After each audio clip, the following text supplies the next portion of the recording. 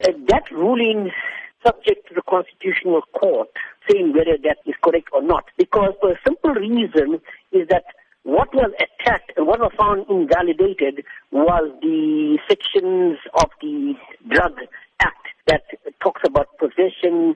However, I do not believe that that judgment will hold water in the Constitutional Court, because you must remember that invalidation has been suspended for 24 months, giving even enough time within which to remedy that so-called defect that Davis had found.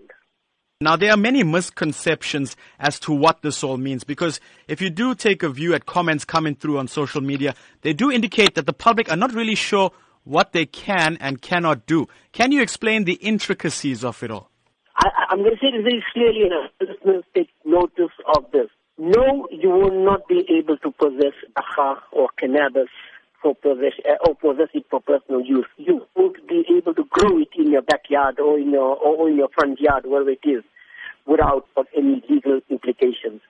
Until, I repeat, until the map is finalized, people got to be very cautionary in order not to do something very silly and find themselves in a letter of law. What that judgment has actually done is to allow people who use cannabis for not recreational purposes, but for rather medicinal and for religious purposes. That is the narrow band within which that judgment is viewed.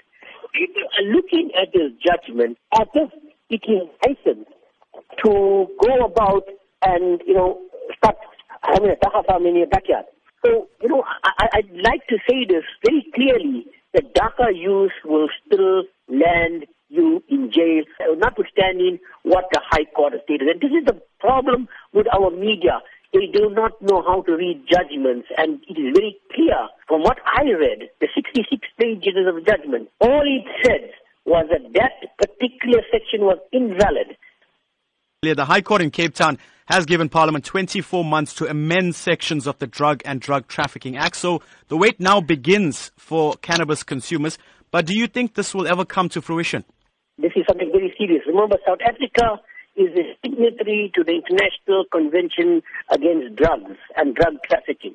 This judgment, if it passes through, can lead to abuse. It can get people individually marketing Dagga for their own commercial purpose, because that is a loophole. There are a lot of loopholes in the judgment, which I would warn people against not to suddenly open up a Dagga farm in your backyard.